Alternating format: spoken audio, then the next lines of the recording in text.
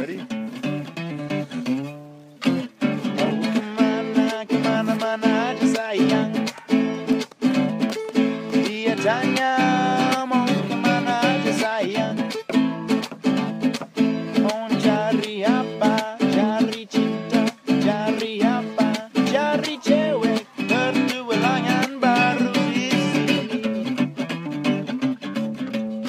So welcome back to Diaries of the Wild Ones. Now before we get started, you guys are used to me doing an ad for Wild Earth Australia.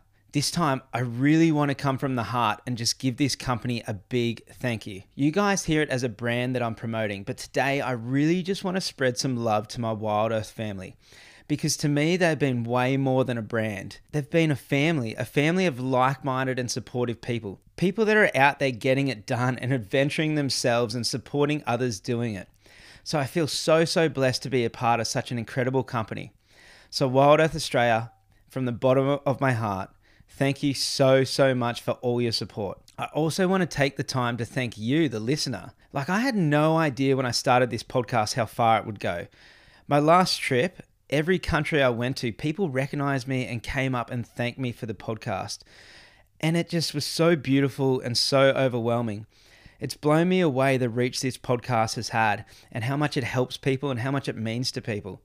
So thank you guys, the listener, for making all this possible. Okay, so you guys know what to do. If you need any gear for your next adventure, go to wildearth.com.au and at checkout put in the 10% discount code MYDIARY. So that's one word, guys, MYDIARY. So at checkout wildearth.com.au and put in MYDIARY. I also want to give a big thank you to Get Well Soon Australia, the best organic regenerative CBD oil on the market. Now, this company has been a huge inspiration to my off-grid journey, showing me the possibilities through permaculture to do things in a way that's best for the planet and our own health. So if you guys want to get hooked up with some organic CBD oil, go to getwellsoon.com.au or Get Well Soon Australia on Instagram and put in the 10% discount code WILD ONES. That's all one word, capital letters, WILD ONES.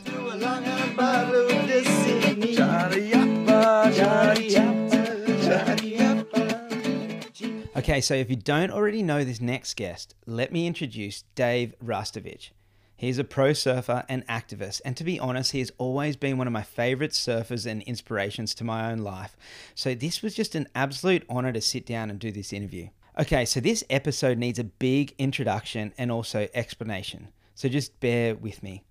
Okay, so first of all, this episode is Dave's story of his involvement in the award-winning documentary, The Cove. Now, if you haven't seen it, it's heavy. Okay, so The Cove is a 2009 American documentary film directed by Louis Sahoyas that analyzes and questions dolphin hunting practices in Japan.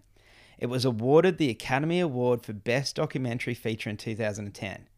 The film is a call to action to halt mass dolphin kills and captures, change Japan's fishing practices, and inform and educate the public about captivity and the increasing hazard of mercury poisoning from consuming dolphin meat. Now, if you remember in the film, Rasta and a few other surfers have a really heavy part in the film where they do a paddle out during the slaughtering of the dolphins. It's hard scenes to watch, as you can't help but be brought to tears. So this episode is Dave's story about The Cove, but it's much more than that. Now, I owe you guys, the listener, an explanation, as I recorded this episode nearly a year ago, but I couldn't bring myself to release it until I really understood a few things for myself and my own journey in life. Now, I'm not sure if Rasta meant to or not, but he left me with two huge lessons that I really needed to think about and understand on a deeper level before I could share it. Okay, so just after I recorded this episode, my beautiful sister Sarah suddenly and tragically lost her life, and it completely broke me. Something I never imagined I would ever have to go through, a level of pain I didn't know was possible. In this episode, Dave talks about the two worlds, the human world and the natural world, and this left me with this question that I've pondered so deep since. What is actually real?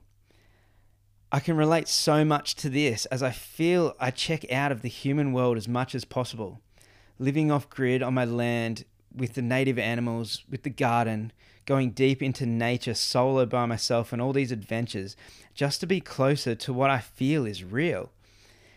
And for me, I've always thought this human world is just made up. When my sister passed, nothing mattered but the love in my heart for her. Nothing else mattered. I started questioning what is real, because my love for her was certainly real, and the feeling that I had in my heart for her was always so real. Just like a hug from my mum, that is real. When I walk through the garden and I look at the fruit trees, that is real. The feeling when I get when I sit in the forest, that's real. The smell in the air, the sound of the birds, the beautiful connections I have with other people that are here purely just to experience the natural world.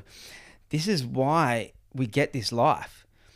And all this other stuff, these games we have created to move together as a society, well, they're not real. They might be important to a functioning society, but they're not real. Doing your taxes, what car you drive, what clothes you wear, how many followers you have, going to work, money itself. These are all games that we have made up, but we can be easily so distracted to what we are here for, and that is love. Love for each other, love for ourselves, love for the natural world.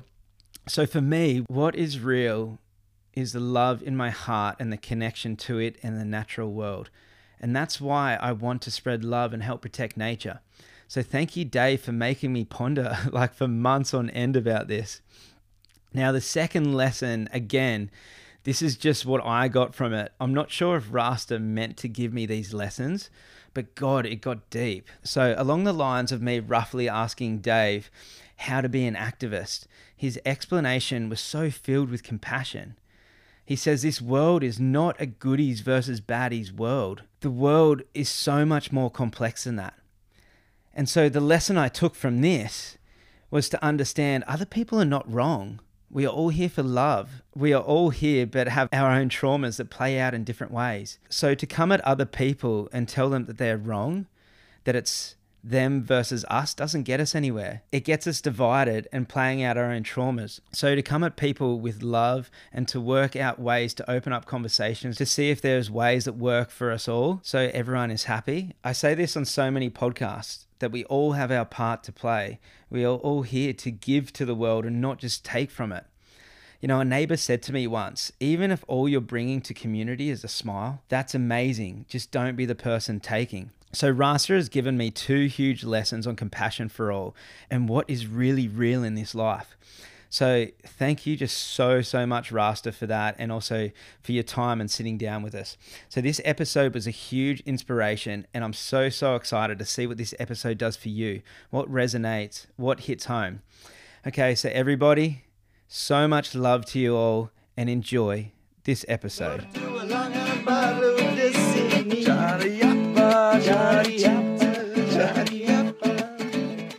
Okay, Rasta, Dave. I thought about this last night of how to just start a conversation with you, and I thought the best thing to do would be to drop into the 16, 17, 18, 19-year-old myself. You know, growing up in Palm Beach on the Gold Coast, and I was in the Palm Beach Board Riders, and I was surrounded by this deep surf kind of culture and this kind of and this societal pressure, and I was really struggling with myself at the time. And looking at you and how you started living your life, or how you were living your life. How old are you now? I'm 35. Oh yeah, cool, yep. So when I was at school, I think you guys were, how old are you now? Yeah, I'm 42. Yeah, so you were when I was younger, you know, I was hanging out with the Dorringtons and stuff, and you were the older crew above that. Yep. You know, so Gotcha. Yeah, but I had that kind of societal pressure going on, and then I was looking at people like you and Xavier Rudd, that music, and I was fighting within myself of allowing to be what I wanted to be. And then it was people like you guys that started showing me that was okay, you know, to go on that path or follow myself. And then what was odd is now, you know, 20 years later, I'm getting messages about that from younger people doing the same thing. And I just realized, I was wow, the inspiration that you had by just being your authentic self. And that's where I wanted to start this podcast by, first of all, thank you for inspiring me when I was younger. But for 2 is to start with the younger you of how you became the man that you were. like I know you're born in New Zealand, but you grew up on the Gold Coast, so you had the same kind of culture that I grew up in. But how did you break away? How did you allow yourself to be who you were? Because in young surfing videos of you, you're like meditating, you know, and if I started meditating at that age, you know, around my friends, which I was, but I was doing it not around them because, you know, they'd tease me or pay me out. So what are you doing? Why are you being different? Yeah. But it was like, you did it without in the public eye. Yeah. Well, an interesting, thanks, and thanks for your thanks. And a thing that I have to acknowledge with when I was a teenager is that I kind of lived at Burleigh, but also my dad lived a little north of there and along just the straight-hander beach break section north of Burleigh, like halfway to surface area and all that. And I was largely just a kind of solo kid. I just sort of, for whatever reason, maybe I was too selfish to surf with other people, or I was too impatient to wait for friends when I wanted to go surfing and they weren't ready or something. But whatever it is, from a very early age, I was really happy on my own and surfing on my own and just sort of doing things on my own. And it was partly because my dad did live at the other end of the coast. My mum lived at Burleigh, and I was 1 week with one of them and 1 week with the other. And so it was really easy for me to just sort of be on my own. And what was happening at that time was that my dad was, up until I was, say, 12, 13 years old, he was like a cop, special forces scrapper kind of guy from New Zealand that was... Really? Yeah, he got beat up really badly in these riots and stuff in New Zealand and had a lot of health, physical and mental health issues because of a pretty tumultuous, pretty violent life up until around when I was 12, where it all came to a head and he had lots of different physical and mental health issues, and he went and saw a Chinese sort of herbalist healer guy, and this guy really helped him and then really helped him change his attitude and his ways. And so all of a sudden my dad got super into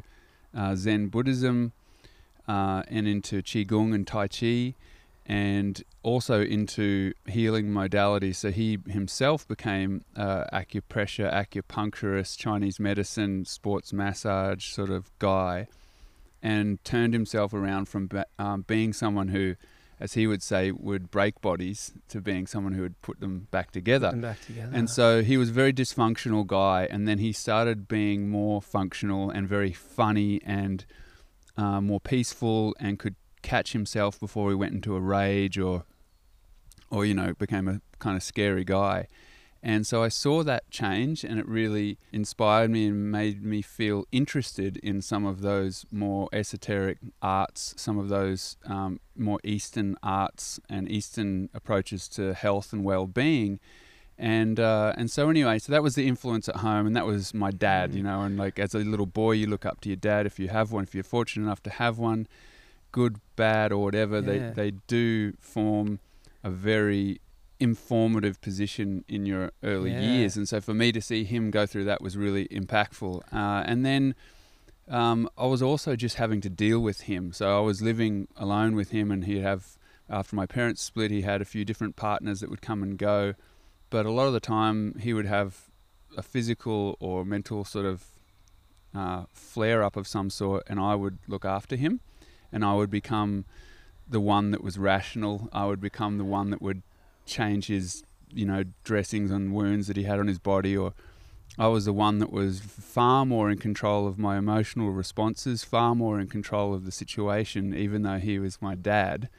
And so I guess it just helped. Yeah, it just helped me. It just helped me understand how to emotionally respond, how to navigate things that are, you know, quite quick to mature you, because there was just not really another choice. That was just my dad, and he was in trouble and he needed help, and I was there, and that was just the way it went. And so if you combine that with then the very good fortune of having a couple older mentors, one is still a great mate, Rod Morgan. He was a lifeguard at the time.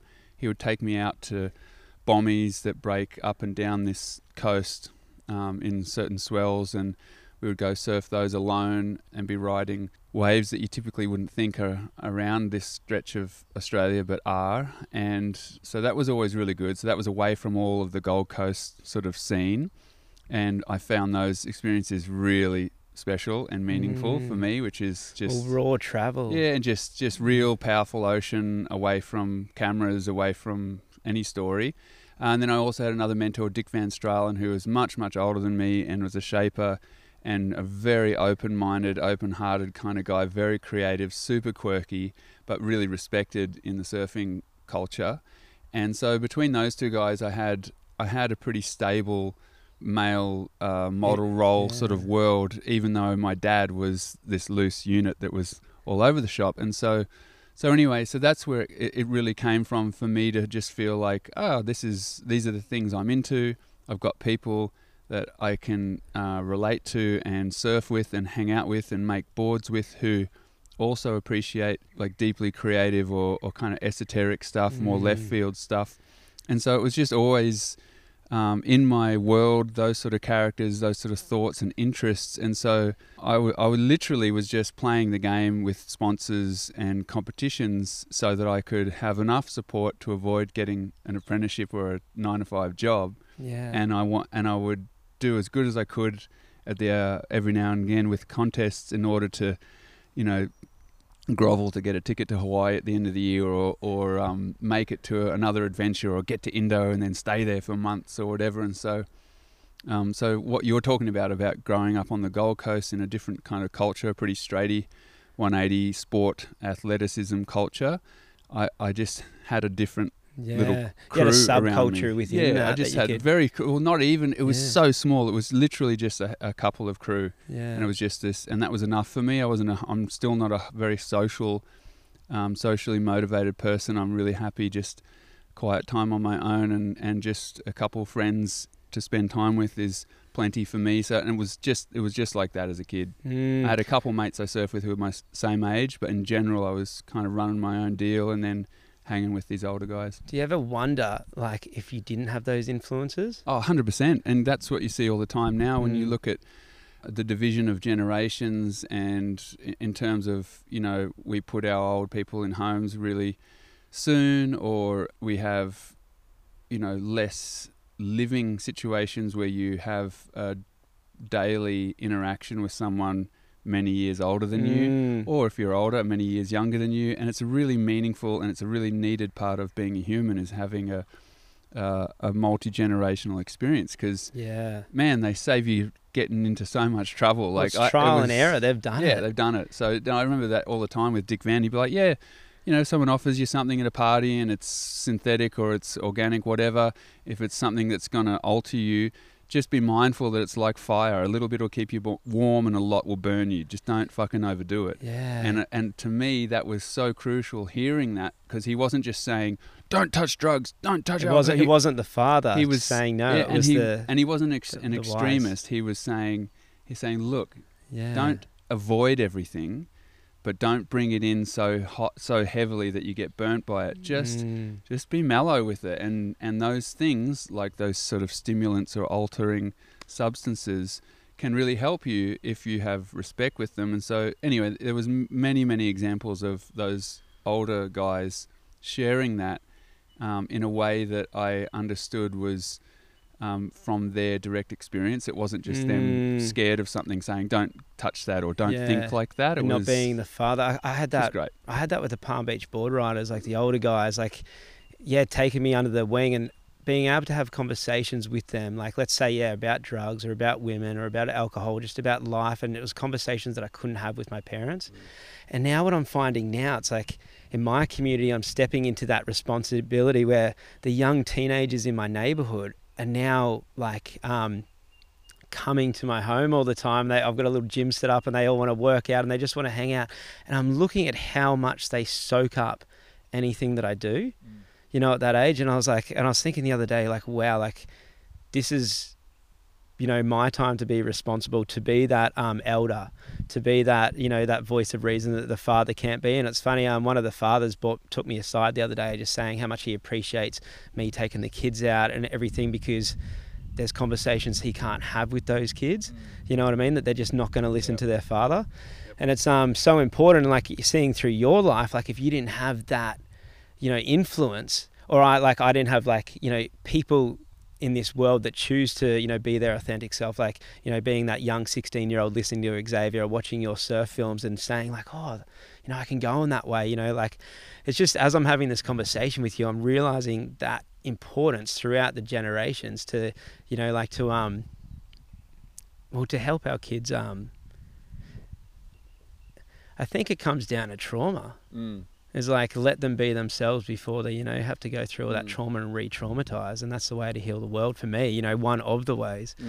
Yeah, and that's, you know, and I have to say, and I've always said actually that I have no beef with surfing competitions and that whole branch of the surfing tree, because as a teenager, I couldn't help but see how many of my mates and crew I knew at that time that were benefiting from having a focus. And, you know, even though it wasn't my cup of tea, it's not how I pursue the surfing experience. It's really meaningful for a lot of kids that age. And I think that's a really great thing. And actually a couple of years ago, I interviewed a bunch of crew who were saying that was the reason they would go do contests, was mostly because it was a way to feel like you're a part of a community, and it was a way to give you a little goal every now and again, something to aim for, and that's Which great is when brilliant. you got a skitsy teenage brain and shitloads of energy. That's the kind of thing you need. Yeah, like there's no wrong or right, but what it is for you, it's like your path and like what feels right for you to go on that.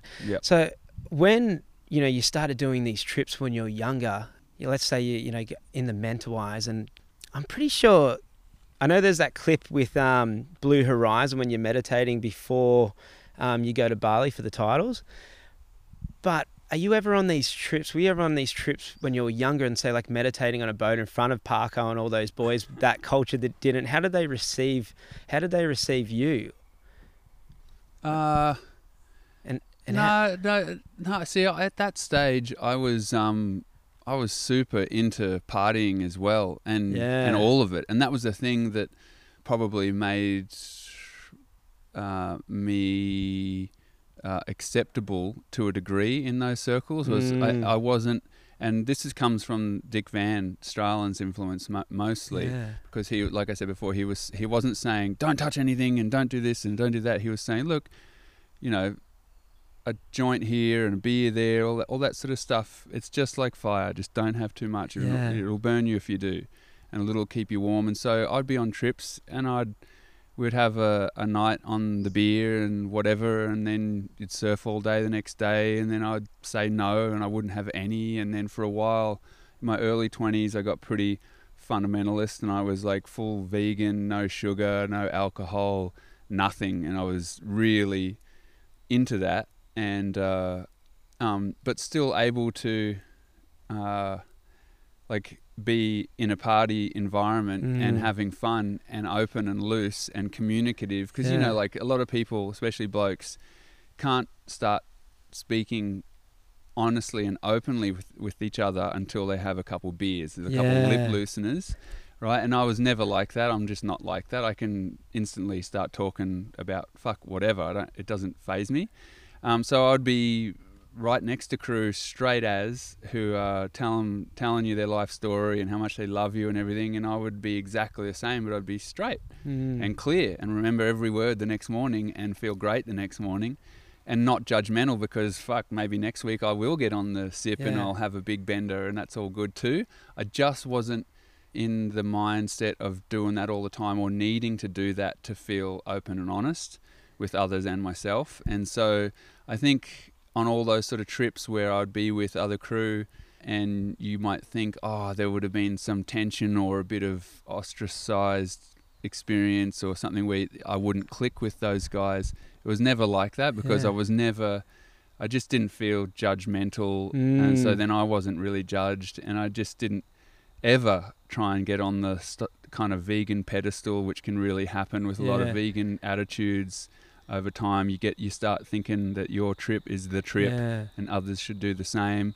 And I just didn't have those influences, so I just wasn't thinking that way. It's because you're being your authentic self. One thing I think I learned when I was older was to be able to say to people, "Oh, that's okay, you're doing that, but I'm doing this, and that's fine." And you keep that love and respect there, because we always aspire to be like the person that just is them, just their full expression of themselves.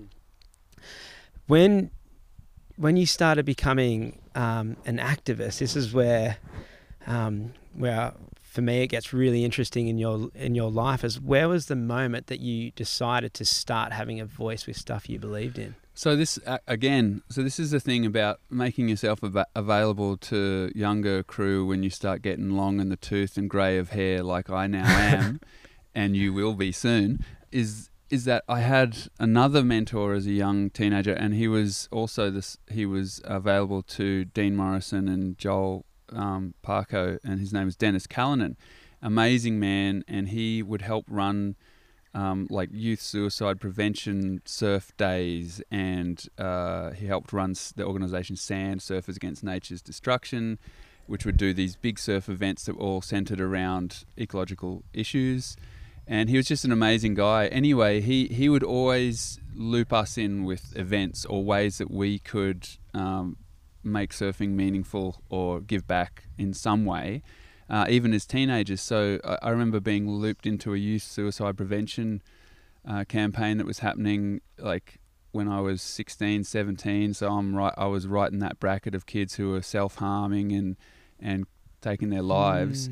And I just spoke at a few events that he put on as one of those kids, talking about what could be helpful for us of that age, what sort of helplines you could call, or mentor groups or places you could go to if your home life was shit and you needed help. And anyway, just that experience was really impactful for me. I felt good when I did that, and I felt like I was useful, because to be straight, like surfing is a very personal thing. It's a very personal type of nature worship. That's how I look at it, and being able to then use that for the benefit of something other than yourself is a pretty rad experience, especially as a young kid. So anyway, it really started from that. And then when I got to say like 20, 21 years old, and I'd gone back to Indo every year since I was 15, and like places like the Philippines, and seen areas where there was plenty of reef alive and fish available, and that were no longer there anymore because of dynamite fishing, or were no longer there because of bottom trawling, industrial scale fishing, or tourist development or whatever. Just seeing these things change and going, fuck, this is a diminishment. This is not making the world better. This is not making these places better. And it just kind of impacted me. And so I always liked the idea of talking and hanging with locals wherever I went, asking them what their story is, how their place is, how's life here. Because, you go to a remote part of Indo and you think you're in paradise, but then you talk to the locals and they're like, nah, man, we're fucking struggling. Everyone's crook because of dysentery, malaria, whatever issues. Our fishing is fucked because the industrial fleets have just come and taken everything. And for me, it was just really impactful. It was just like, oh, how do I ignore that and just go out and go surfing all day and then have beers again that night and pretend like none of that's happening? And just turn that off, Yeah, so really that then sparked in me this real interest and curiosity. And also it was the same time where Surf Aid, Dr. Dave Jenkins, had just started Surf Aid in the Mentawais in response to those same kind of experiences. And I saw that as a really honourable, admirable thing that he was doing. And then because I wasn't among the surfing culture, I wasn't in the surf industry, like I would do trips and stuff, but then I was never hanging with people in that world. I was always hanging with people in this region who were authors or musicians or artists or activists in different ways, or forestry people, or like just amazing, interesting people. And around that time, so this is early 2000s, I met some crew who were friends with Paul Watson from the Sea Shepherd Conservation Society, Captain Paul, who also started Greenpeace, co-started Greenpeace way back in the day in response to industrial scale ecological collapse around the world. And I got an opportunity to sit with him and do what we're doing now, basically interview him. And what I wanted to do was interview him and then put that interview in all of the surf mags around the world to be like, hey, there's this dude who's ramming and sinking poachers and illegal fishers' boats because none of our governing bodies around the world are doing it. And he's a fucking legend, and he's the gnarliest storyteller you'll ever meet, and he's just an incredible guy, and he's going for it, and we need to back him up. And anyone I spoke to in the surfing world had never heard of him, and a few older crew had from the early 90s, like Jerry Lopez, a couple crew had met him, but no one knew of Sea Shepherd, right? And so I was like, this is not cool. We have to be fully shoulder to shoulder with him and his efforts, and perhaps start doing our own kind of activism like that, because let's face it, surfers aren't the most academic or bureaucratic people. We're more physical creatures. And so after talking with Captain Paul, I was like, what do I do? What can I do? And he's just like, just mobilize your community, who you feel like you belong with, what skills you all have. Just use them in whatever way you can, and just do something, and you'll feel it. You'll feel a momentum build. You'll learn. You'll fuck it up. You'll learn again, and just keep doing it. That's all he's done for decades. And so after that conversation, I was just so inspired, and I put the conversation out through all the surf channels of stuff at that time, it wasn't really internet time, so it was just all through print media. And a bunch of people came back to me really excited about that, and just saying, hey, look, if you ever want to do anything, we'll back you up, and I'll meet you somewhere if you put something together. And basically brilliant. It was that. I was like, because I put the call out, I'm like, look, this is what the most experienced, leading edge, non-violent, but very confrontational, but non-violent activist for the oceans has told me to do. I'm willing to do, and I'd love to know if anyone else is keen.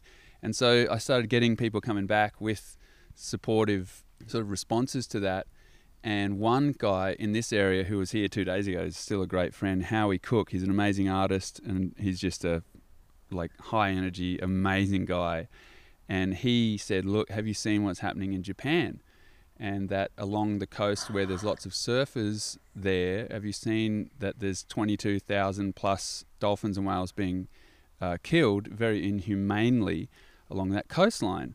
And I was like, nope, no idea. I've been to Japan every year at that stage for like 4 or 5 years in a row, never heard of it.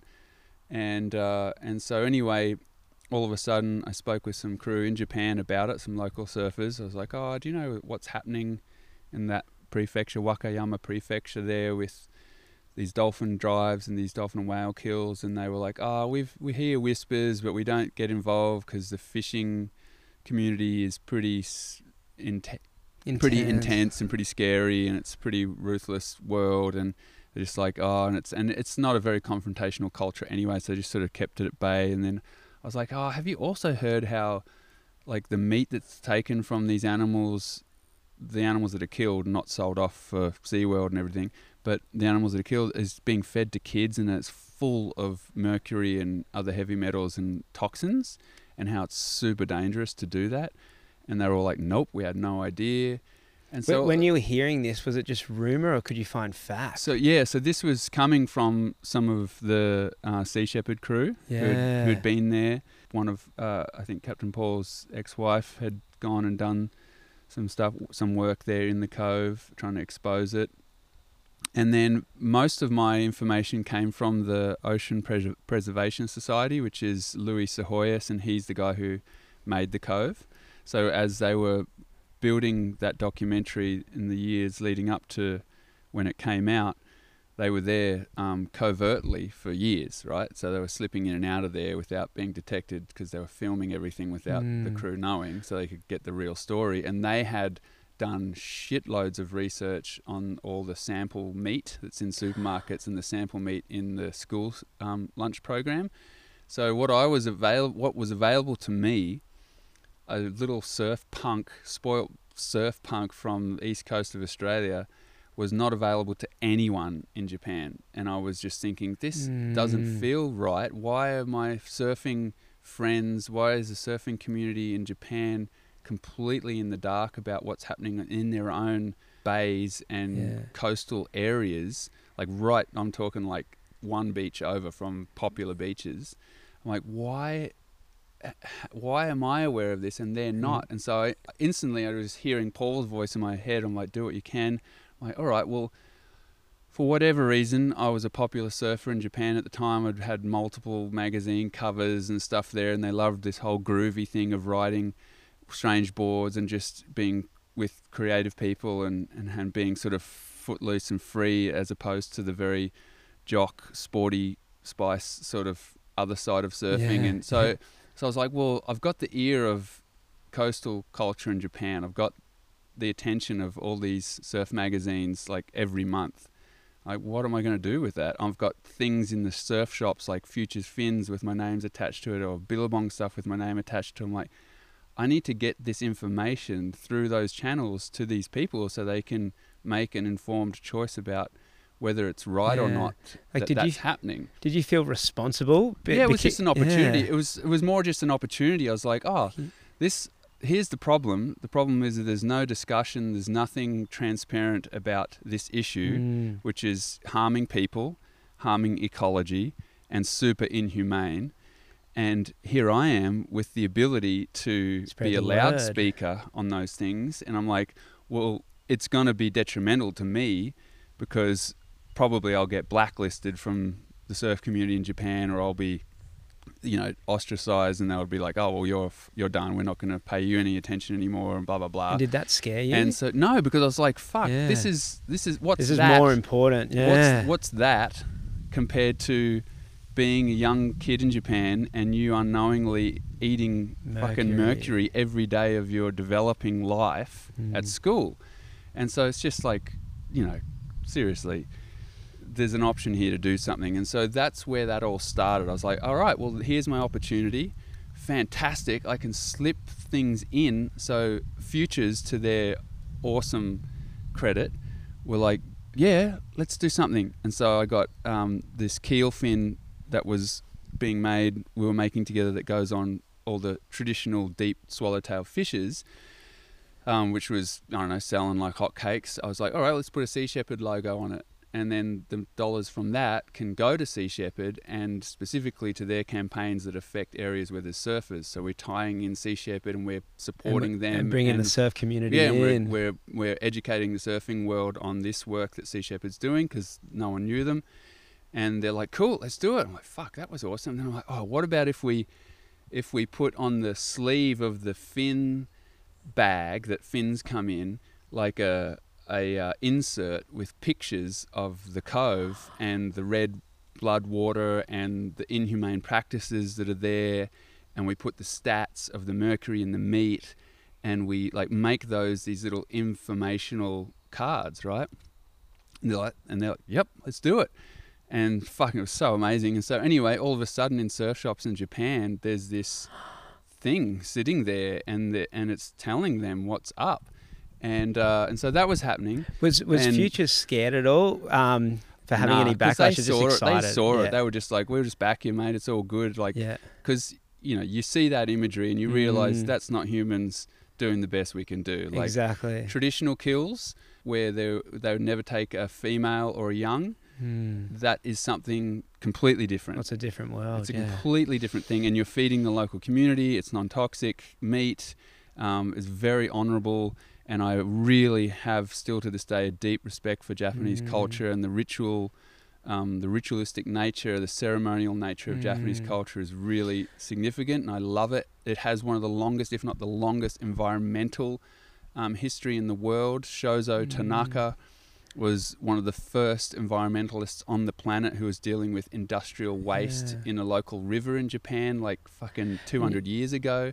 It's a deeply, deeply beautiful culture that I was fully acknowledging when we were doing this, so I wasn't in any way wanting to judge the culture there or disrespect in any way at all. It was just, let's get these lines of communication open, and then let's expose what's happening here in these little pockets and make your call then decide how we all feel about it. But you can't just keep pretending it's not happening one bay over from where we're all surfing. Because that imagery too, like in the movie The Cove, at the end of it, I watched it yesterday. I rewatched it and I cried. Yeah. And it was so heavy. To. And then I showed my partner last night. I was like, oh, you gotta watch what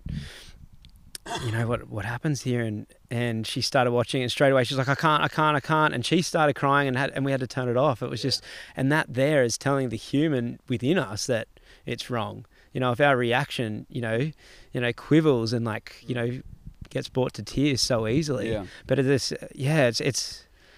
quite beautiful and amazing you having using what you can do to actually get that imagery out there, because, like you said, it's like, and the movie shows, no one just knew. There's literally it was just a different time too. There wasn't as much transparency in the world. There wasn't a phone with a camera with an immediate internet upload capability in the world. Like, we just didn't live in the same world, right? There's way more transparency in the world now than there was then. This is nearly 20 years ago. It's like 15, 18 years ago. And so, like, for example, when we got to shoot imagery and everything, we then had to get back to a secret hotel and do these really long uplink freaking things, getting the imagery onto the net, but also had to do many physical copies so that if anything was confiscated, you had a copy. You couldn't just whack it straight up on the internet and know that it would exist there safely. It's just a different time. So part of what we were doing was, or mostly what the OPS crew were doing, who were the crew making the Cove, was just shining a light on the truth of how the kills and the drives were happening, because the representation of it was, oh, this is a cultural thing. So the response from the fishing industry in Japan was, oh, this is a cultural thing. How dare you foreigners come here and judge us? This is what kept us alive after World War II, when there was all these restrictions on what meat we were having. Like, that was the general response to any discussion or criticism of these drives, these kills. And so it was really important for me that the conversations never descended into that kind of us and them discussion. And so what I wanted to do was, going there, I was thinking about the ceremonial nature of the culture there. I was thinking, what in surfing do we have that is ceremonial? And then I was like, fuck, we have this thing we do when a surfer dies, we form a circle. And I was like, the ultimate surfer is the dolphin. Like, you live where we live, you see the shit they do on the waves around here, and it's unbelievable. I'm like, well, that's pretty valid. So if anyone questioned me over there, I really do feel like what we could do is we could paddle out into the Cove, and hopefully there's not a drive happening, and it's not violent and all of that. But if it is happening, that's probably going to blow the lid on the whole story and send it around the world. But either way, we're going to go there, we're going to have one of these circles, and it'll be an acknowledgement of the thousands and thousands and thousands of dolphins and smaller whales that have been very inhumanely killed there. And so that was where I was like, oh, that's our in. That's the thing. That's how we're going to do this, and that's how I'm going to be able to communicate my respect for Japanese culture, because it's real. But I love the ceremonial nature of the culture there. And so when we got there, and I managed to wrangle, I just told people pretty covertly, I said I was going to have an event in Japan, be willing to maybe get thrown in jail, but we're not doing anything violent. And people just signed up and said, yep, I'm coming. And so we had like 30 plus people just meet there. And then, were you on the hot list already from the fins and exposing? Kind of. So I was getting heat from some of the Billabong people in Japan, but the rest of the crew in Billabong throughout the world were supportive. And but he was freaking out in Japan, rightfully so. And he was like, don't do this, don't do this, don't do this. And anyway, I was just saying all these things I'm saying to you about what we're doing. Don't worry, none of it's confrontational or violent.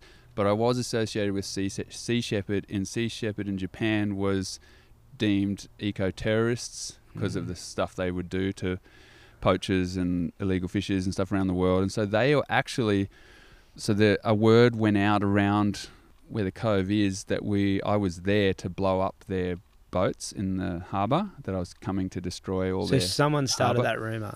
Yeah, so I think it just somehow someone who wasn't really a surfer heard there's Sea Shepherd people around. Then some surfers who were there heard those rumours, and then realised they were about me.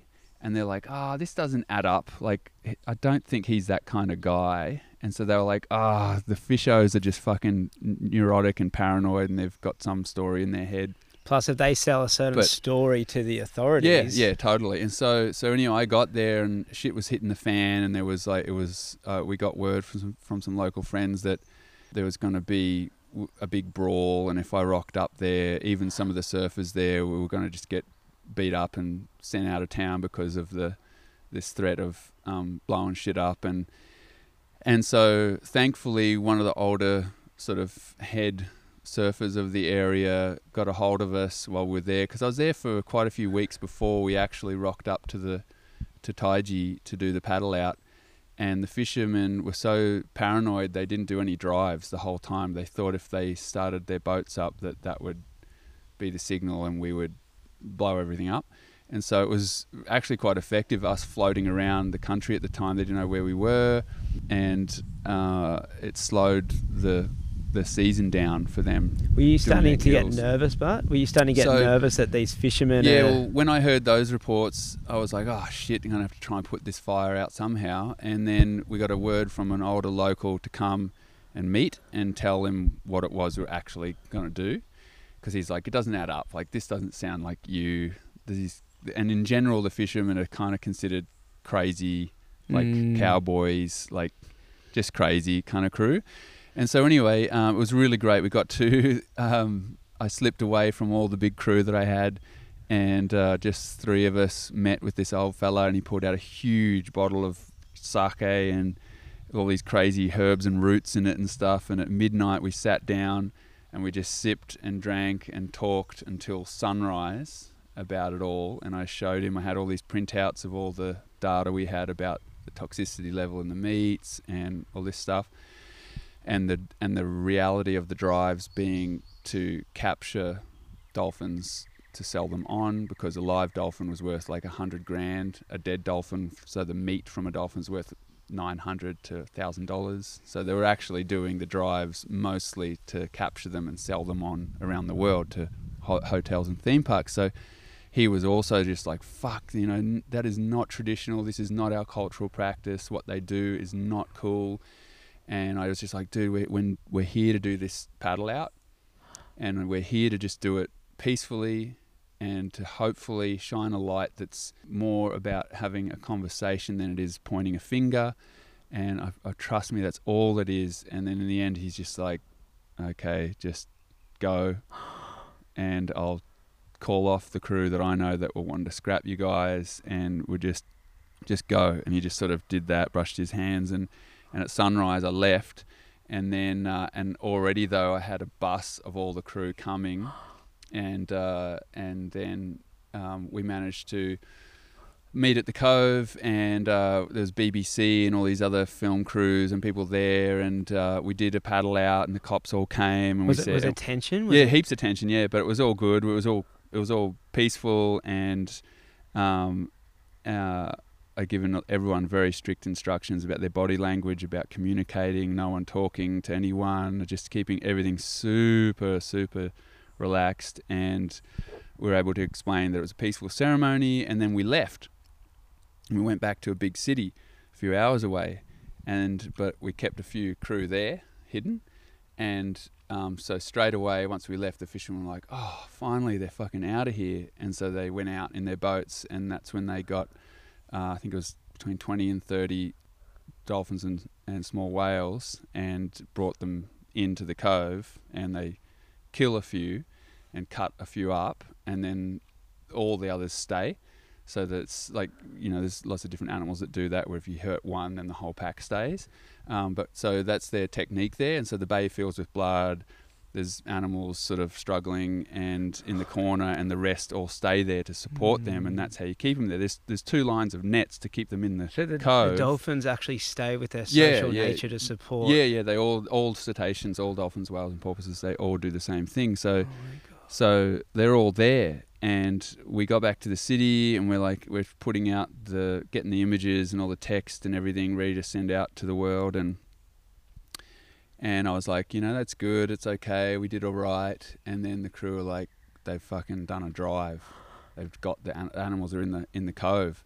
And so I just quickly assembled 5 of us, and then Louis and the OPS crew with all their amazing hidden cameras and all that sort of stuff, got ready.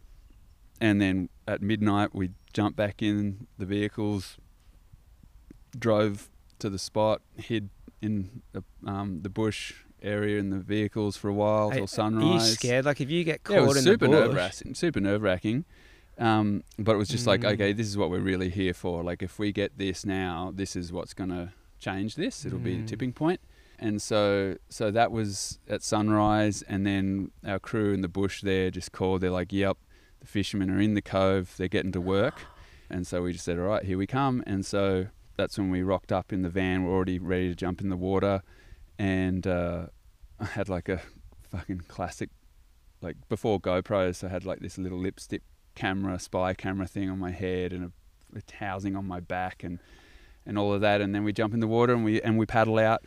And a couple of the crew, you know, like movie star ladies and stuff, and not the strongest paddlers, but they're just so brave and so up for it, and they're just like, that's what we're here for, and really admirable. And so we end up getting over the first line of fishing nets, or not really fishing nets, but just, you know, entrapment nets. Could they see you coming? Did they know? Yeah, once we got over that and we're in their zone, that the boats turned and came towards us, and then you could smell all the blood in the water. It was a mineral rich smell, and it was all red. And then the crew rock up in their boats, and they turn around and then start reversing at us with the props, like out of the water, in the water, out of the water, in the water, and trying to freak us out, just screaming at us. And I had my camera on them from my head, so I was like this far away, and was just like, the more you do, the worse this will be for you guys, you know, knowing that they were being filmed, and then from the cliffs and everything. And then they got a pole out, and they're hitting us on the legs with the pole and trying to tip us and get us out of there. And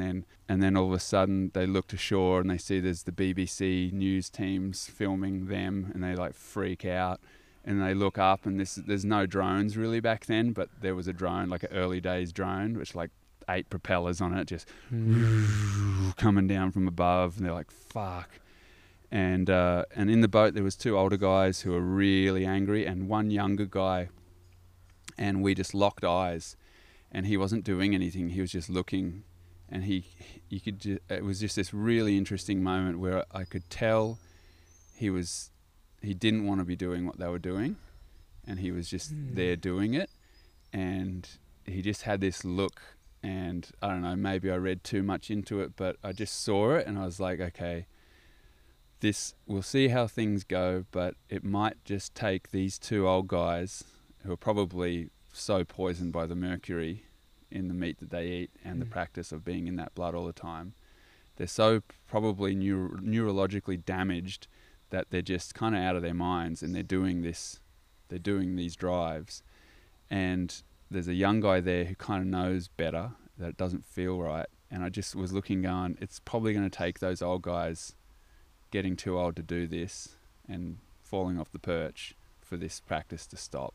Yeah. And the younger crew, because everywhere we went, if I spoke with people, everyone under 40 was super against it and wasn't backing it.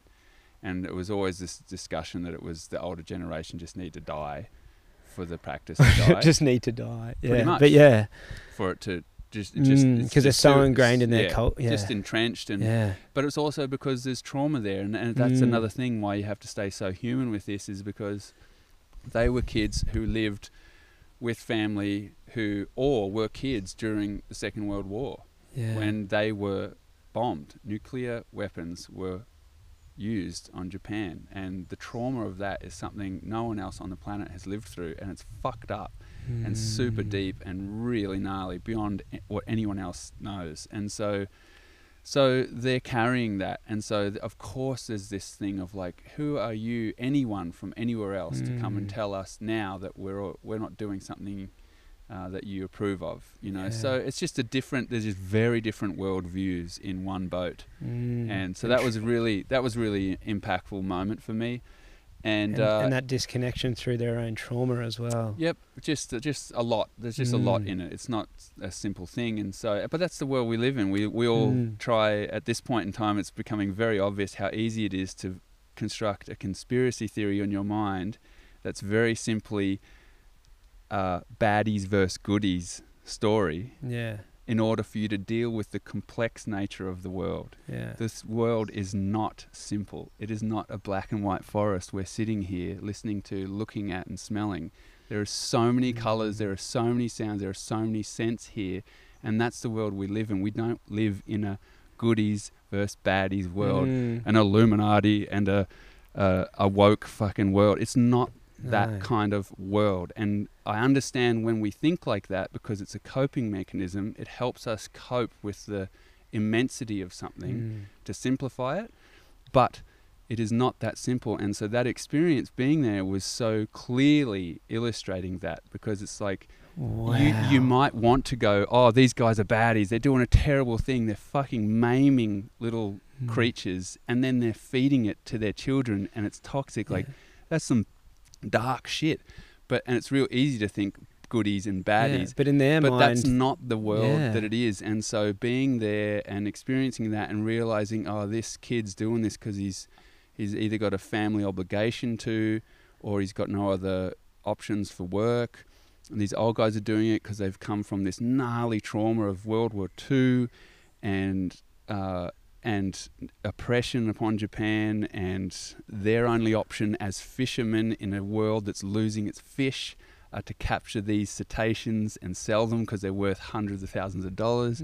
It's just complex. And so it was amazing to be there and to do that, and to do our very best to stay human and to keep conversations happening. Never have it a one-way street where it's like, oh, we know what the data is, we know what's really happening with these animals and this. It's not that kind of story. And it was really hard to do that. And that's why opportunities like this I really welcome, because you can actually have proper conversation and communication like this, right? But if you're talking about a news article or a tiny little text thing that's going on a website or in a surf mag where you've only got a tiny little window to communicate in, it so easily descends into a good versus bad type them of versus us, you're wrong, we're perspective, right? right? And so at that time it was really hard, and the Cove, won all these awards, and it was the week after that we were on news things all over the world. It was everywhere, the images of that and interviews we were doing. And I was trying so hard to keep any press about it in this type of nature, like this, keeping all of these media opportunities inclusive rather than exclusive, and making it so that we're all in this together. And I've just got surfing friends over there that I want to help, and I've got people in that community in the surfing world in Japan that I want aware of these issues, and I want them to have the same access to information that I have.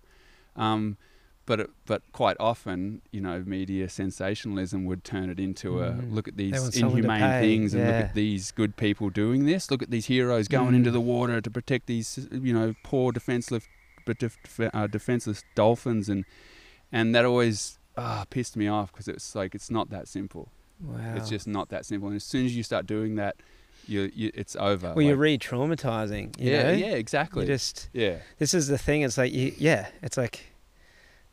it's just not that simple, and that's where our media mechanisms really fail us. They're so limiting, and that's why I think the podcast thing is actually, it's even in just the language, the language. That's more inclusive than it is, you know, of just like a mainstream thing. You just got this one line. And so I think it would have been great if we had this sort of avenue back popular then. avenue back then to articulate things in the way they need to be articulated, which is complex, you know, not complicated. You don't have to make it like this really complicated thing and it's all locked up. It's just, it's intricate, it's complex. And that's that keeping the open mind and also compassion. It was funny, I had a conversation the other day that was kind of like on this, and it was like it was actually on the feminine and masculine kind of topic, and I was like, well, no one needs to pay, because it doesn't help anything when put all responsibility on someone and they have to pay.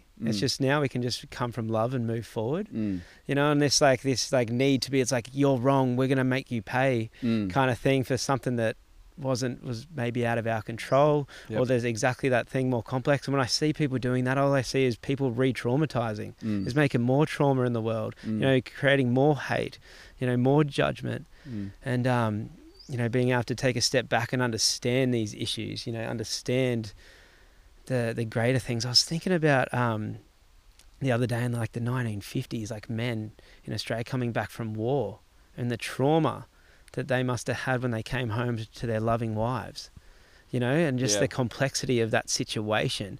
I was just thinking, and they're the dads that we talk about now who we're like, fuck, I wish they'd just talk more and open up a little bit, you know. Like, exactly. Like pretty much all of our generation's dads are pretty closed books. Like there's not that much openness and willingness to talk, but that's for a good reason, because they went through some heavy shit. If they didn't go through Vietnam, all their friends did. And then before that, what other war you want to pick? There's many of them. And that's been something I've tried, you know, worked hard to break by traveling around and learning about myself. Is like, you know, I was really ingrained for me from a young age, you know, especially from my stepdad, who is closed, who's not open to his emotions or open to like looking at himself. And it's not, that's just him. But, you know, it was very strict and like, you know, boys don't cry, we don't feel emotions, you don't do this, you know, you don't, you know, this is how to be a man. And his construct of how to be a man, what I've worked out is different to me, you know, and it's like different to, and so it was really hard struggling with that too, coming into my adult years, because that father figure was, you know, it was like I had to fight within myself because I had a different trauma. His trauma, you know, being pushed on me, you know, was I suppose suppressing my emotions, you know. That's yeah, so it's, you know, it's everyone's trying to figure it out, and I think it's really nice when we just take it easy on ourselves and on each other. Yeah. And especially in this point right now, like none of us have lived through, you know, health freak out pandemic experiences or ecosystem collapse all around us. Like we're all in this new zone together. And it's really easy to start pointing the finger at others and being like, you know, wishing they were a different way than they are. But literally none of us have been in a position like we're in right now. Yeah, and we're all trying to figure it out. And that's the thing. And, you know, especially a few months ago when you're seeing that big divide happening, and it was like really confusing me, because it's just like that was the thing. Everyone's just figuring it out. Yeah. You know, and but it's, as humanity, we can lose love so quickly. And that's a question I wanted to ask you. You know, Dave, you seem like, and I can feel it with you, the love that you have in your heart. Has that always been there, or has that just come the more you've grown into yourself? Well, it's a funny one. Human to human interaction is it's pretty limited. Like my life is like anyone who lives in this area would probably see that, like I kind of come in and out a bit. I don't really have a local surf spot that I surf religiously every day. I don't have sort of social clique that I'm a part of. I kind of just pop in and out of the human world a fair bit. And so for me, you know, like you can sit here now and you can hear, especially with these headphones on, it's awesome when you point the mic away from my silly head and point it into the bush. Like you're just hearing birds and whatever else is in this ecology.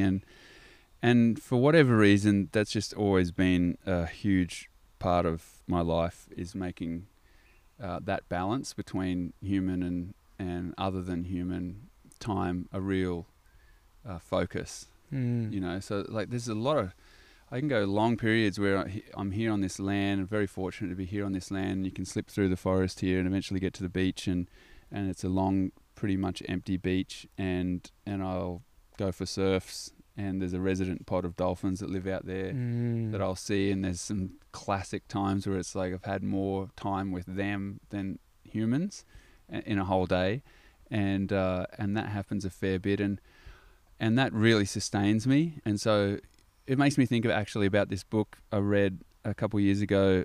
I think there's two. There's one called Introvert and one called Quiet, and they're both about sort of introvert extrovert dynamics. And I read it, and they had at the start of it they give you like this quiz to find out if you're more of an introvert or more of an extrovert. And we all change. Sometimes you're super social, sometimes we're super quiet. But one of the questions was, if you went to a barbecue or a party, hang out with people, would you come home feeling lit up, like energized, or would you come home kind of feeling exhausted? And then the next question was, are you sitting here reading this book right now instead of being at one of those parties? And it was exactly the situation. I was sitting on the deck here looking into the trees, and I'd said no to a hangout with a bunch of friends and people that I love, and was just sitting quietly reading that book about being quiet. And I really realized and sort of accepted the fact that that's just my deal at this point in time, and that's just how I feel really charged and full of energy and abundant and open and not overwhelmed or jaded. Like, we just went to Sydney for some stuff for my little boy's health, and we were there for 3 days, and 2 days in, both Lauren and I, and he eventually too, was pretty tired from the experience, and so that's really what fills my cup.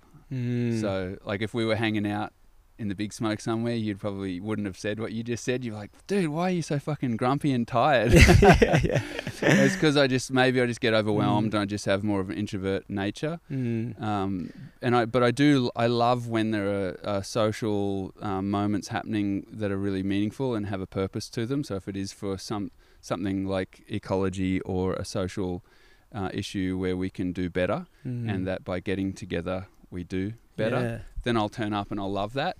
But I wouldn't choose it. That's an effort for me. To do that is quite a drain. But when I do that, I enjoy it, but I wouldn't really choose it. So I don't know. It's a pretty roundabout way to respond to what you said. But it's kind of understanding it's your way to spread love in the world. This podcast for me, it's my way of connecting people to adventure, which connects them to nature, which makes them want to protect it. You know, if you get people to go on a hike and, you know, look at these trees, hear those birds, smell those smells, you know, ground their feet on that earth, you know, they start falling in love with it. You know, so it's like, it's my way. I was just showing Robin, the first episode came out today of a 4-part YouTube series that we did I hitchhiked up the Queensland coast 6 months ago.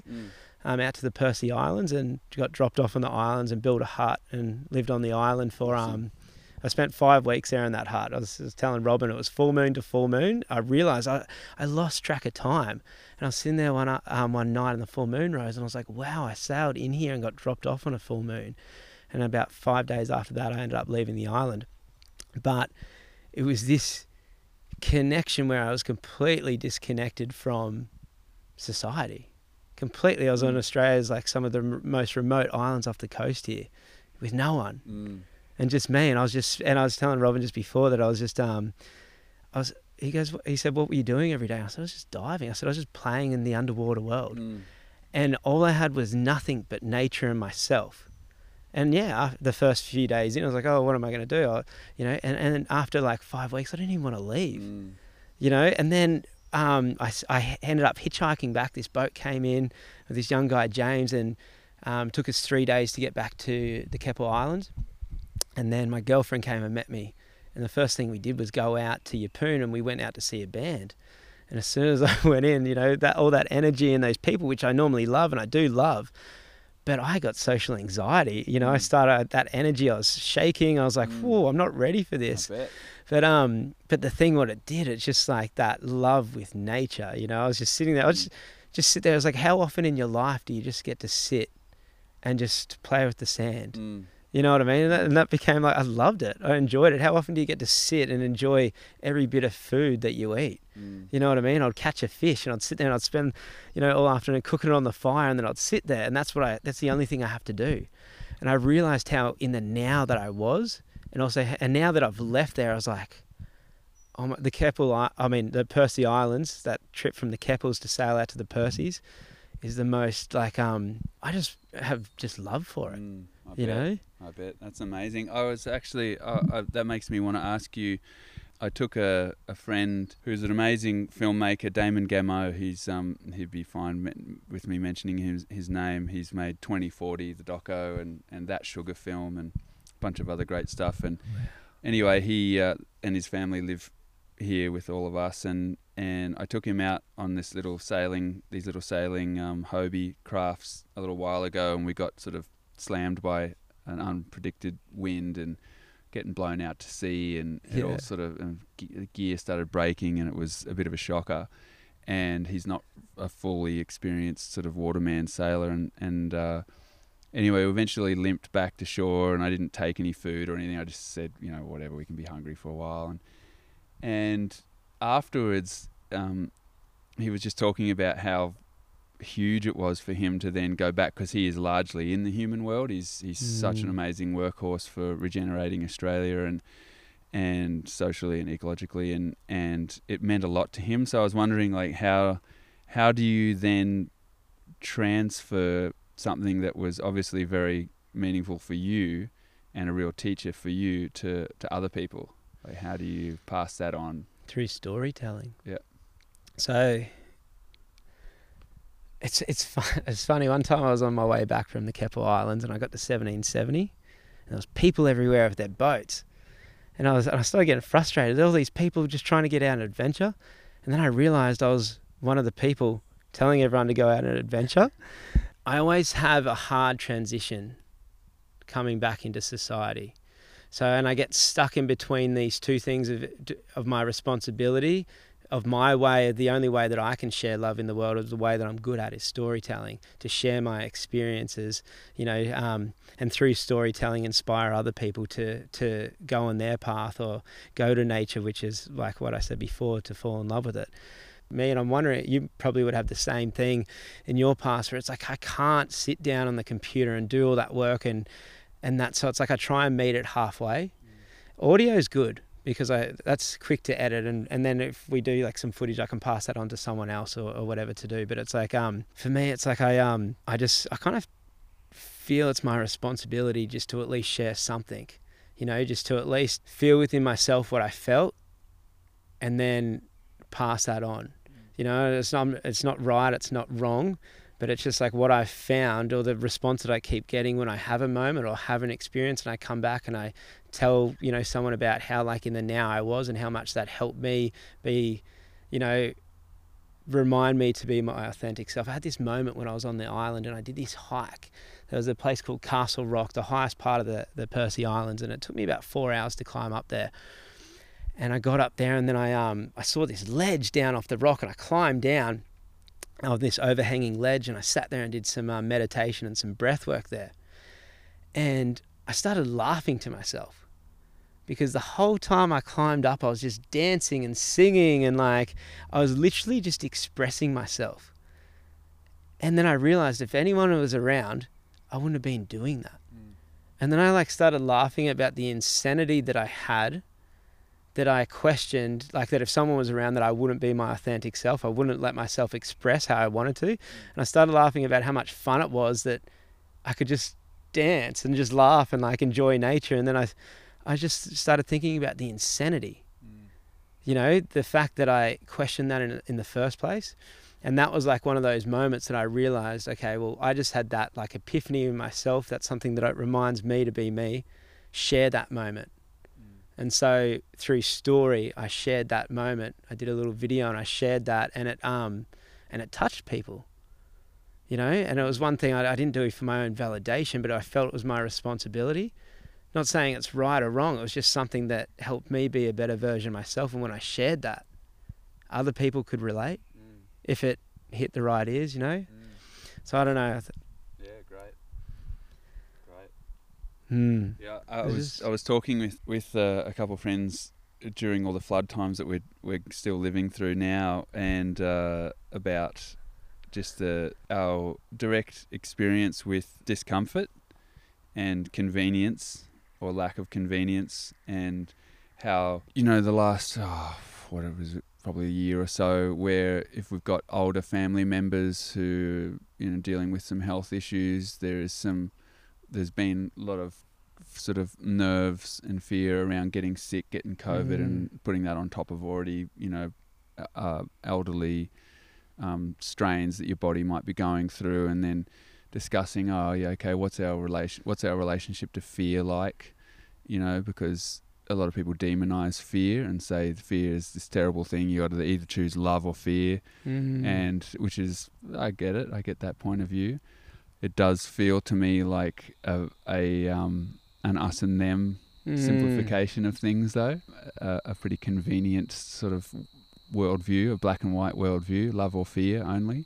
But I actually was talking with some friends about this in relation to the floods and how when we got our second flood, there was quite a lot of fear in the air around it, because we just lived through the gnarliest flood of all time in this region. Yeah. And all of a sudden we had another cluster of rain coming to the day a month later that was looking to just do a full repeat, or perhaps even stronger. And where we're sitting right now, it was fully underwater in the second flood, far higher than the first flood. And in the lead up to that weather event, that fear of what was coming was quite obvious in a lot of people. People hadn't quite gotten over the first flood yet. Oh mate, I had it. That rain, it wasn't stopping. But the thing that's interesting with that was why I was having these discussions with some friends and just asking for different points of view was, what is your relationship to fear like? How do you feel about feeling fear? Do you get angry with yourself and say, oh, come on, toughen up. What have I got to be scared of? I live in a first world country. Is that the story in your head? Do you have another story that's just like not even actually a story, you just get railroaded by it? Yeah. Do you just get overtaken by your fear and start like really freaking out and panicking? I can wait if you like. That's okay. How it goes. Do you face the fear and feel like tough and hard, and you start flexing different muscles in your body and also in your mental body? Like, what's your relationship to fear? And we're just talking about how valuable it is to be a surfer or someone who is climbing or hiking or living in this living world in ways that you can't fully control. So you're putting yourself in pretty vulnerable situations, more vulnerable than usual, because let's face it, none of us really have our hands on the steering wheel at any time in our life, but especially when we're surfing remotely or surfing waves of consequence or surfing sharky waters or whatever it is that makes you feel vulnerable. And I really felt like what we have available to us as surfers, if we are putting ourselves in some of those more vulnerable lineups and surfing places and in surfing in ways where we're dealing with fear, we have an opportunity to have, I feel, a very healthy relationship with fear, and that it's rationalize it. Yeah, it's something that actually is in us for a reason. It has a function as a human animal. It is a skill that we have that we can apply to situations. It is not something to demonize and say we have to overcome all fear and live a fear-free life. From my point of view at this point in time, this is how I feel, because during that flood time I realized, those of us who frequently go to that fear edge and feel it and become kind of friends with it, were just responding to that second flood with what was needed and what actions we needed to carry out in order to deal with that second flood. And the story that was going on in our heads was almost non-existent. There wasn't really a story. There wasn't something in our head going, well, the story I'm telling myself is, fuck, this rain's going to get even heavier. oh, I just cleaned everything out. Everything's going to get washed away again. Oh, then I'm getting mold poisoning, and oh fuck, what is that family going to do around the corner? They just moved back in, and like that's a big story running in your head. And then the friends and those of us that I feel have a relationship to fear that doesn't demonize it, but doesn't push it away or unhealthily crave fear all the time, like an adrenaline junkie style thing, but are just friendly with it and kind with it. Was just were those people of that sort of quality in their nature were able to just jump back in a boat and go help people up at Korakai, or were straight back in their four-wheel drive going to that remote place, or crossing some nasty water to get to a family that had moved just back into their place or whatever. They were able to jump really quickly without a second story, a second narrative in their head overwhelming them. And also the opposite, they weren't sitting at home and just going, oh, well, those poor people, I'm right here on the hill, so I'll just sit here and do nothing, I'm okay. It felt like there was this really great opportunity that was seized by a lot of people in this area, where crew just jumped up and just stepped up to helping each other and being kind to each other and being kind to themselves, and just kind of just being fucking awesome people and looking after each other in a way that was just so admirable and so awesome to see. And I just wanted to bring that up because I feel like, because you're in this adventure world and you do things like that which would scare the shit out of a lot of people and probably scare the shit out of yourself at times, it makes me realize how valuable having people like yourself is for the broader community, because you're kind of like an astronaut that reports back to others what it's like to go to an outer edge or an inner edge. When you're saying that, it was our community, like our surfing community, like it's just like we all became action men. Yeah, it's like that my troopy that's parked in your driveway, the amount of like things that towed out when the floods were happening. It was just like, I loaded it up with ropes, climbing gear. We had Robin over here with Eden. Do you know Eden Soul from Dead Kooks? They're out there hiking up, dropping supplies to people, setting up rope lines to people. And it was just like all the boys just suddenly just turned into action, man. No one was sleeping. You know what I mean? We're all running off adrenaline and everyone was just going for it. And like, that was the thing. Benny and I, my neighbour Benny and I, we got out at Crescent through the floods. We drove out on a low tide one night. I got the troopy out, got it up on Crescent Head Hill. We had the next set of rains coming. I got hold of national parks. They came around a big 4B. At my house, we loaded up the car with chainsaws, ropes, climbing gear, just safety gear, everything. And then we used the national park 4-wheel drive to get out before the next floods came, so we could get up here. This was in the first ones, when it first hit while Woodburn and Korakai was still under. And then we got up as Woodburn was receding, went to Woodburn, and we heard that that one back road to Korakai had just opened. And we got out there, and it was just, man, it was ground zero. And I was telling you on the surf the other day, like it was heavy. And then we had some other mates come up from Sydney, who are the lifeguards down there. They drove up to join us, and then we're out on the farms in Korakai, and you know, we had fun with it. It was traumatizing. It was hard. It was heartbreaking.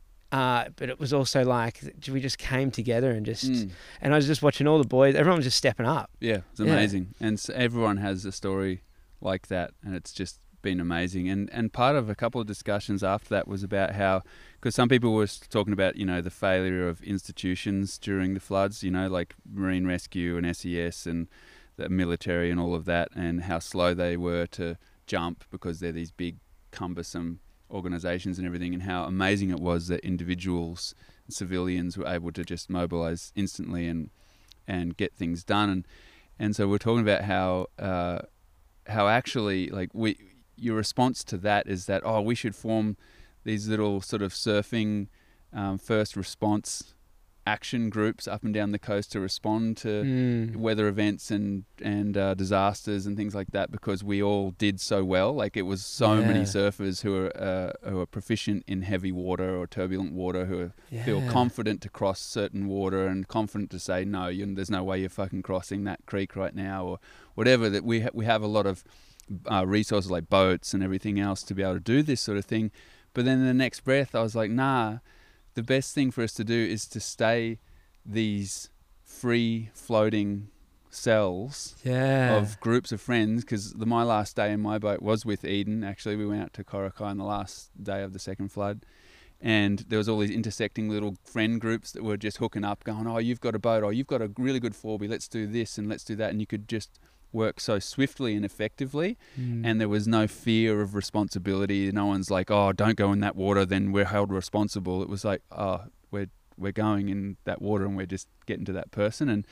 And there was so many stories like that were exactly what this area needed. It was just like the best social change I think any of us have probably ever lived through, where everyone was starting to be such dicks to each other before that. Like seriously, there's some stupid behaviour happening, and then it just was all dropped, and it was just a really amazing experience for I think all of us. And I think to bring it back to why I asked you before, how you bring what you do back to people, I think what's important with things like what we all do, where we're filmmakers or we're doing podcasts or you're surfing or you're making art or you're doing these things that aren't really like essential services in the world. Like they're not, it's not like you're building a home for a homeless person, or we're not really or doing these water super, for someone. It's not super essential, but what we can do, and that I think is really meaningful and can be impactful, is report back from these edges to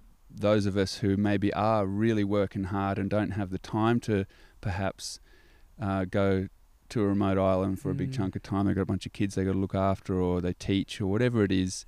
A thing we can do which makes life more meaningful is to help each other out with navigating these feelings and these points of view, and help each other out with what it is we've learnt that's really helped us over time. And that's why for me the first thing I wanted to say when talking with you was that I had great mentors as a kid, and that's where my good fortune in my life has really come from, is the fact that others were just really kind to me as a kid and helped teach me things so that I didn't have to put my foot in the shit all the time, and I could perhaps move through life with a bit of ease.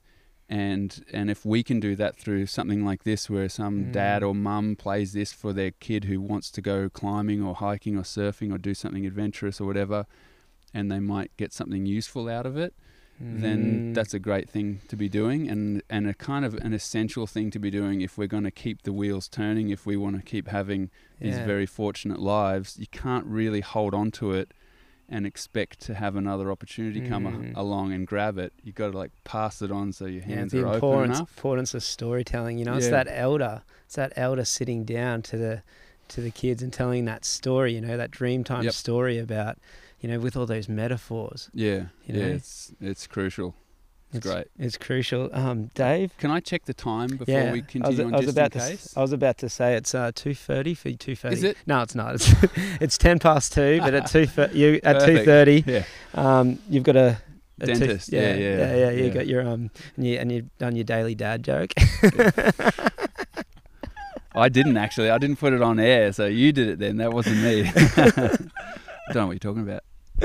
Mate, seriously, you know, thank you so much for your time and inviting me to your home and your beautiful property here, and being in your, you know, in your energy and your presence, and, you know, getting to learn from you, and thank you again for inspiring me when I was younger. And that's very kind. Thank you. Yeah. And just thanks for being you, man. I really, really appreciate the time, and I really a lot of thanks to Pure Scott for bringing us together. You know, we both collaborate with them, and they're an amazing company. And actually, after I talked to you, I sent Dave Pryor a message just to thank him for what he did for this community. Yeah, you know, from the chat that we had, and that was really nice to touch base with him and have a chat and just say, you know, thank you, because he's in a position where he can, help like that, you know. Yep, and does, really admirable. Fantastic. So a big thank you to Pure Scott, and thanks once again, Dave. Thank you, brother. Yeah, thanks, good fun. Okay, guys, if you like this episode, please share it everywhere. Share it on your social media stories. Tell your mates. Tell your mum. Even tell the random guy you're sitting next to on the bus. Okay, now while I have you here, I want to put out an expressions of interest. I've been playing around with a few different ideas to move forward on the next chapter in life, and I was thinking I would love to try and give people the type of adventures I go on and the lessons that these adventures have given me.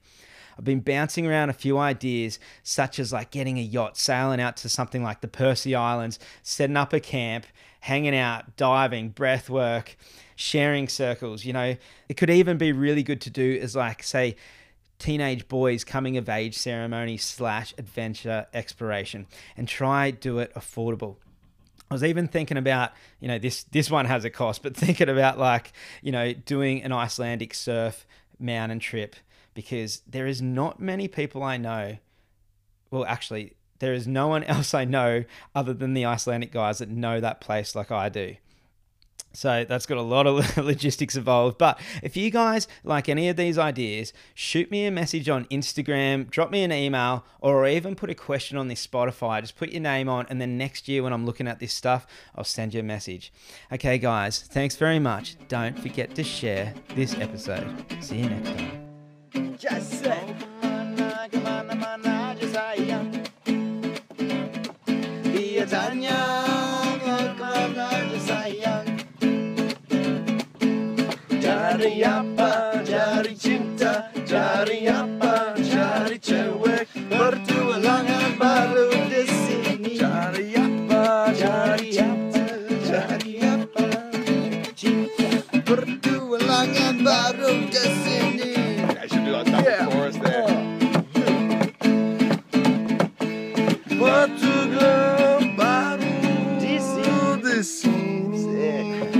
Yeah, I do it like a double.